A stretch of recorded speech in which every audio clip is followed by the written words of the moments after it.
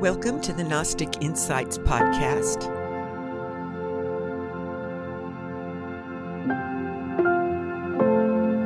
I'm your host, Dr. Sid Ropp.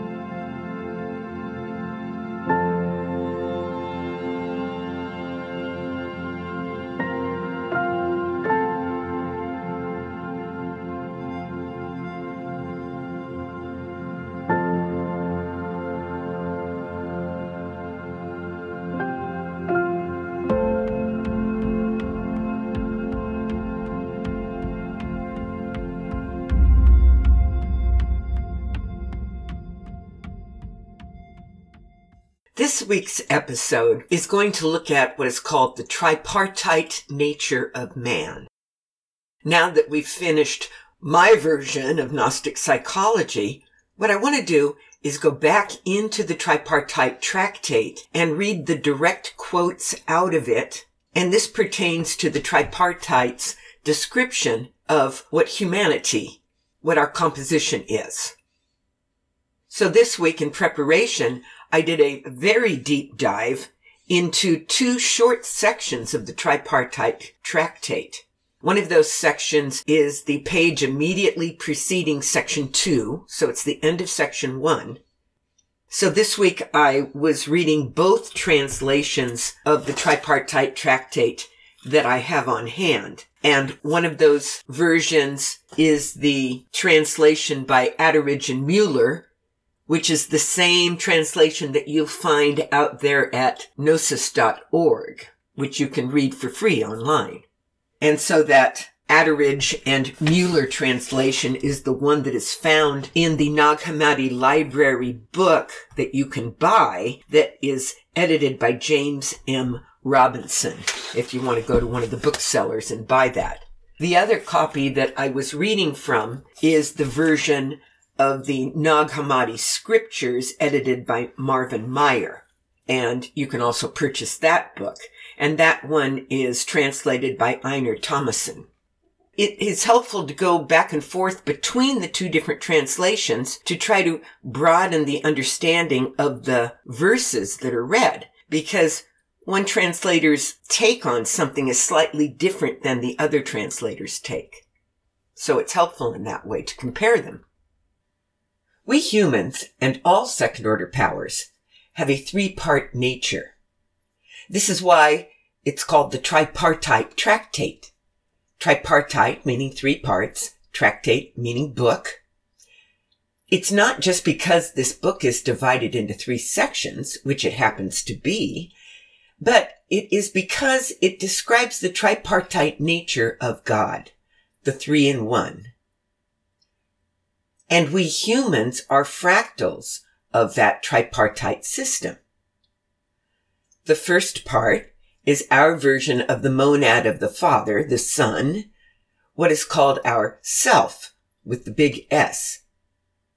Self is what we call it here at Gnostic Insights. Other people often refer to that as your spiritual aspect.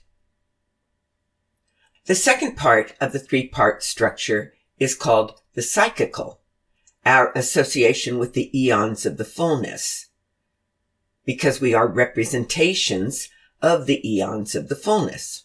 We are fractals of them. The psychical part is our psychological nature. It's the part of us that thinks.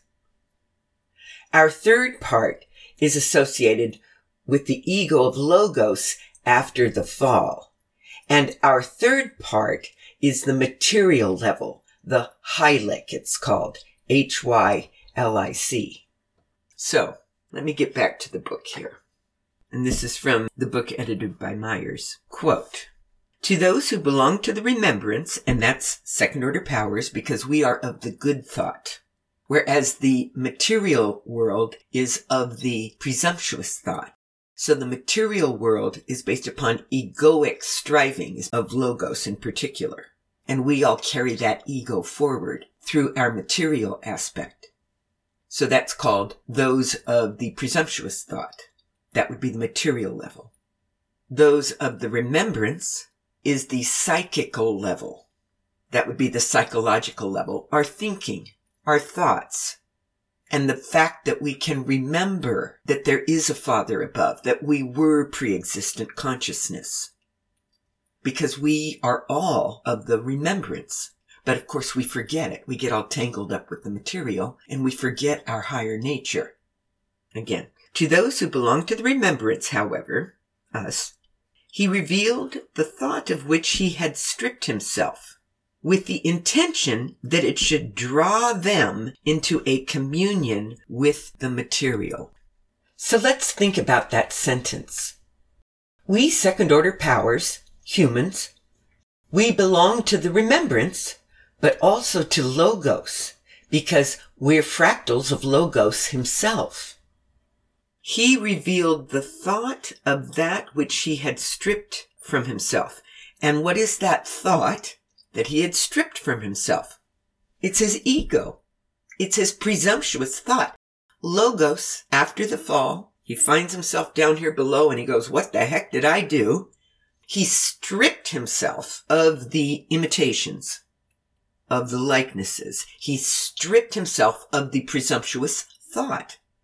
That presumptuous thought is his ego. He left that behind, and Logos, the best, quote, best part of him, that would be his noble thought, that would be his representations of all the images of the fullness of God. He fled back up to the fullness. He deserted the material plane and retreated back to the ethereal plane, to go back to his brothers in the fullness of God. Okay, backing up to the sentence again. To those who belong to the remembrance, that's us, he, that's Logos, revealed the thought of which he had stripped himself. Okay, so he gave us the egos.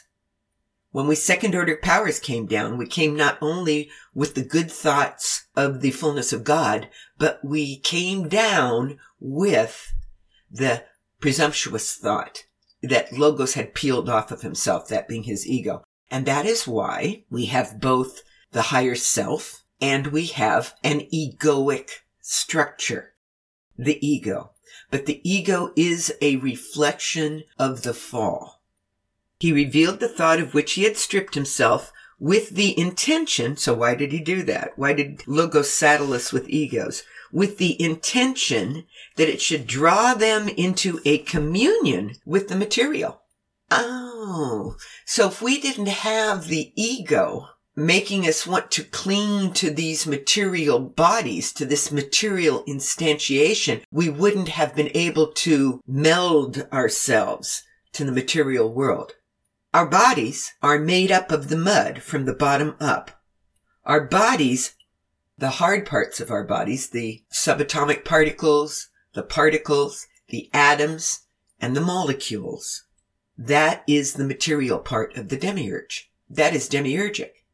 It's not evil, it's just material. And in order for us to be able to stick the landing when we are born here into the world, when we exit the ethereal plane and are literally born into this material world, we begin at the cellular level. Life comes in at the cellular level. The demiurge has the power from the mud up through the molecules. But creatures, all living creatures, from the bacteria on up, all the soft squishy parts that coat the hard rocky parts, that is the second order of powers. That is those of the remembrance at conception, coming into that molecular level, coming on top of it, and then through the pattern of the fullness above, as directed by Logos, because we now are, again, the actual fractals of Logos, not the fallen fractals. The fallen fractals of Logos is the material level only. But we of the remembrance, the psychical, that is the psychological, the thought-filled part, we come from the top down. So material is from the bottom up, and it is demiurgic, but life and consciousness is from the top down, and that is aeonic. In particular, coming through the fractal of Logos, directing it. So all of the variabilities of life, even our very structure, when the material to which my psychical part is melded begins to develop from that original zygote and then becomes a creature, it's the hierarchy of the fullness. It's the patterns of the hierarchy. It's the consciousness of the fullness of God coming along through, right down through our cellular level. And that's what builds us up. It is indeed a form of intelligent design. And the intelligence is in the fullness of God. And we are brought up above the molecular level, at the cellular level on up, forming our cells, forming our organ systems, forming our organisms, even then forming our communities outside of our bodies, our larger communities. It's all according to the simple golden rule, which is how the eons work. We reach out to others at the living level to hold hands through free will, and we cooperate with each other to build something bigger and better than we are, because we come in as that single cell. We have to build ourselves up into these organisms. And we do that by holding hands with others like ourselves and sharing information, sharing physical assistance, and sharing love, coherence, because love only comes from the top down. From the bottom up, it's the strong material control. It's the bonds of the demiurge. That stops at the molecular level, and then we are wedded to that material level through the love of the fullness of God. And that continues our leveling up. But now it's voluntary, and now it's through the simple golden rule. The demiurge doesn't know love. The demiurge doesn't remember the Father. It doesn't remember the fullness. It doesn't know what love is. It's purely ego. It's all about me, me, me. Of course, the demiurge is also built upon the pattern of the fullness of God. So his version of me, me, me is to replicate the fullness of God as best he can, but it's only at the material level. It takes the love and consciousness coming from above to grow us on up beyond that. So let me read that sentence again. To those who belong to the remembrance, however, he revealed the thought of which he had stripped himself, with the intention that it should draw them into a communion with the material. This was in order to provide them with a structure and a dwelling place. Our psychical and spiritual levels are welded onto this material level to give us a structure and a dwelling place. But also, in order that by being drawn toward evil, it says, but I think more like the materiality of the fall is more like it. We don't have to say it's, quote, evil just yet. But anyway, but in order that by being drawn toward evil, they should acquire a weak basis for their existence. So this life we live is tenuous. It is a weak existence. That is why things die. If it had been a strong existence, we wouldn't die. We would be immortal. But by requesting immortality at the material level, you would be holding yourself forever away from the eternal level. If you allow yourself to be wedded, let's say in the manner of transhumanism, if you allow your consciousness or your psychical level, which is aeonic, if you allow it to be materially welded forever to this material plane, then you are being held by the demiurge very strongly in a strong grip, and you will never be able to exit, i.e. death. You will never be able to exit and go back home because we're from above. Going back home for us means returning to the pleroma of Logos, means returning to the fullness of God. And if you want to be a transhumanist and have your consciousness downloaded into a computer, you're never going to make it back up there, see? It's not a good idea. And by the way, I know it's a popular motif in science fiction, boy, beginning back to Max Headroom, that you can download your consciousness into a computer matrix and survive in that manner. That is the hope and dream of the transhumanists. to achieve immortality through technological advancement. But I think in terms of these Gnostic Gospels, that's not really possible because our self is a top-down phenomenon. Our self is a reflection of the One. And our self quickly flees back to the fullness when given the chance, as Logos did after the fall and when Logos returned back to the fullness. We're fractals of Logos, so we follow that pattern. Logos did not allow his self to be captured down here by the material. Logos returned to the fullness. So I think that our self will not be captured willingly or unwillingly into a computer matrix or metaverse. What would be the thing that would be moved into the metaverse? It's not our second order nature. It really isn't our psychical level, because that is also associated with the eons of the fullness. We are those of the remembrance. We're not those of the material. Those of the material are the hylics.